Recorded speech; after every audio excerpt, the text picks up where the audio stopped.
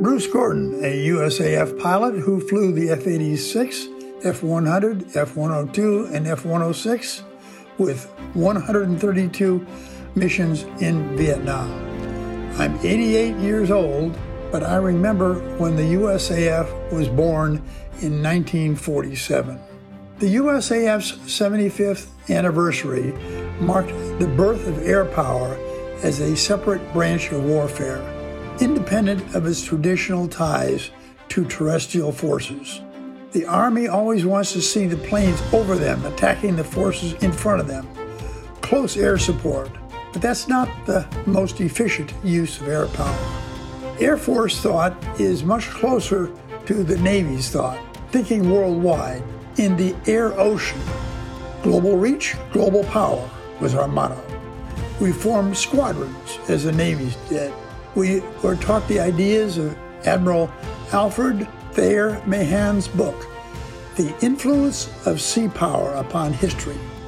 The new Air Force would deal in the air-ocean, while the Navy dealt with the surface and below the surface of the oceans. Aircraft carriers were like floating air bases, but smaller. The Air Force would build bigger planes and operate from larger bases, but the strategic idea was similar. Worldwide, strategic thinking affected the design of U.S. Air Force aircraft and distinguishes us from other nations' air forces. We built tankers to extend the range of our fighters and bombers. Other nations protected the perimeters of their countries and provided support for their troops. The Air Force thought globally of choke points and transportation systems far from the front. The 75th anniversary of the Air Force meant the breaking of the ties to ground commanders and flying our squadrons into the air-ocean. This is Bill Moran, retired Air Force colonel. My best Air Force moment, other than graduating from UPT and flying the B-1B time to climb world records, was at the end of POW training at Fairchild Air Force Base. Called out in early morning from the concrete igloos, tired, hungry, and dirty, we were put in line formation facing west. From attention, we were called to about face. As we began to turn to the east, the sun broke through the horizon, the national anthem began, and the American flag rose up the flagpole. Teary-eyed, as I was sure so many were, I was so proud to serve my country and the United States Air Force. Hey, this is Lieutenant Colonel retired David Kern, call sign Divot, and on this 75th birthday of the U.S. Air Force, my thoughts about the Air Force are of personal courage, patriotism, and leveraging innovation to win. Humans don't naturally fly, and aviation is dangerous, but we follow in the disruptive footsteps of Billy Mitchell, Jimmy Doolittle, Chuck Yeager, and Robin Olds. I consider that a part of my identity will always be a U.S. Air Force airman. I want to wish the U.S. Air Force and every airman a very happy 75th birthday. This is Ken Katz, episode 65 guest and occasional guest host of the Fighter Pilot Podcast. If the pattern that preceded World Wars I and II had continued into the Cold War, the Cold War would have eventually brought forth a third World War, which in the era of nuclear weapons would have been a horror beyond imagination. The men and women of the U.S. Air Force can take some of the credit for creating a deterrent force which kept the peace during the Cold War and literally saved humanity. On its 75th anniversary, I believe that is the U.S. Air Force's most important achievement. Hey, Jello, it's Eileen Bjorkman. I think what makes the United States Air Force so great is the people. It's hundreds of thousands of military members, civilians, and contractors, all committed to a higher calling and to living the Air Force core values every day. Integrity first, service to yourself, and excellence in all we do. If we didn't have those values, the fact that we have the best equipment in the world wouldn't do us much good.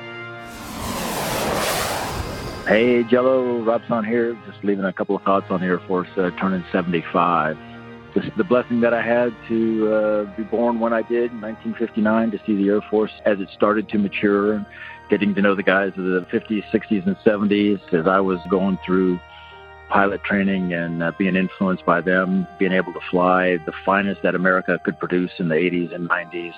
I'd really like to give a shout out to all the fabulous people that supported my efforts to get into an airplane and go off and fly into fight. All the maintainers, all the munitions guys, all the intel gals, everybody who had a hand in all that. I hope today's airmen are having as much fun as I had, and I hope that they also look to the past and get lessons from the warriors and leaders and men who led the Air Force during those times. So I wish the best to all the men and women of the Air Force in year 75 there. Take care. Hey everyone, it's Boat calling in to celebrate my U.S. Air Force's Diamond Anniversary.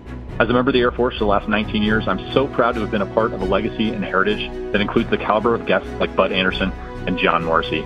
It's been an amazing ride, and I look forward to what the next 75 years has in store. Happy birthday, Air Force. Hey everyone, it's Major Courtney Voodoo Vic here to answer what the Air Force means to me. I'm the daughter of a fighter pilot, so you could say I was born into the Air Force. But I chose to continue the legacy by becoming an Air Force pilot myself.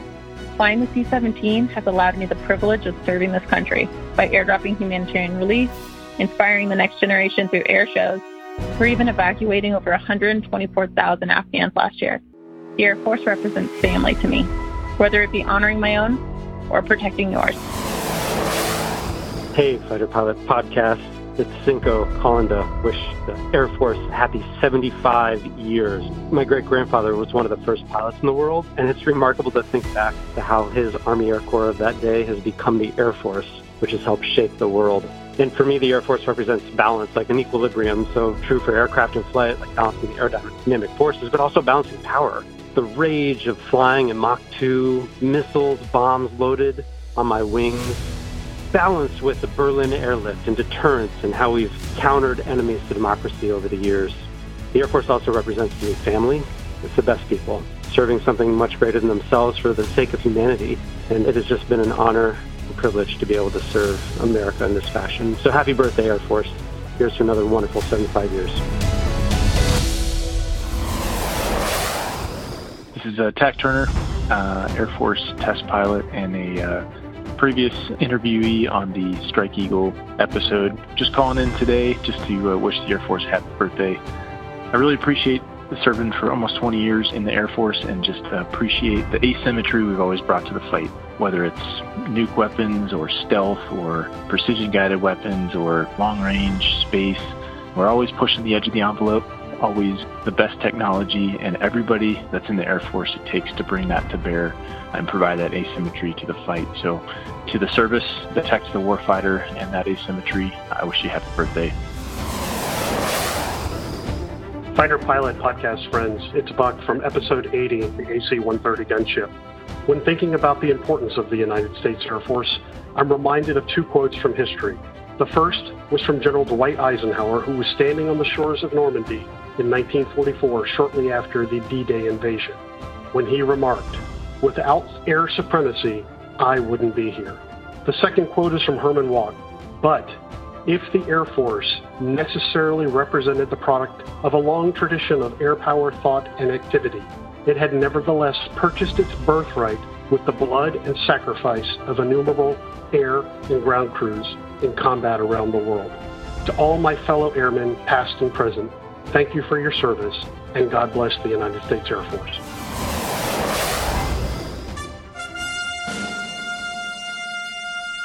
Mike, T-Day to Real Day, Colonel retired from the Air Force. Since all the post-World War II conflicts, U.S. ground forces have had the benefit of not having any enemy air dropping bombs on them while conducting their operations. This is a luxury our country's enemies envy, and that has been achieved due to the skill and sacrifice of United States Air Force airmen. This dominance did not happen overnight, and it has been forged in fire over battlefields in Southeast and Southwest Asia, Europe, Africa, and the Middle East. As we reach the 75th anniversary of the United States Air Force's birth, we must acknowledge above all those individuals whose advocacy, promotion, and sacrifice, at times at the expense of their careers, for the improvement of air power. Today's airmen stand on the shoulders of giants, men like Julio Duhay, Brigadier General Billy Mitchell, the Tuskegee Airmen, General Jimmy Doolittle, General Curtis LeMay, Brigadier General Robin Olds, and Colonel John Boyd. I had the privilege to serve in this organization for 30 years and learned that change is constant and must be embraced in order to remain successful. for in the conflict of arms, there is no second place. Happy 75th birthday, United States Air Force. Long may you continue to fly, fight, and win.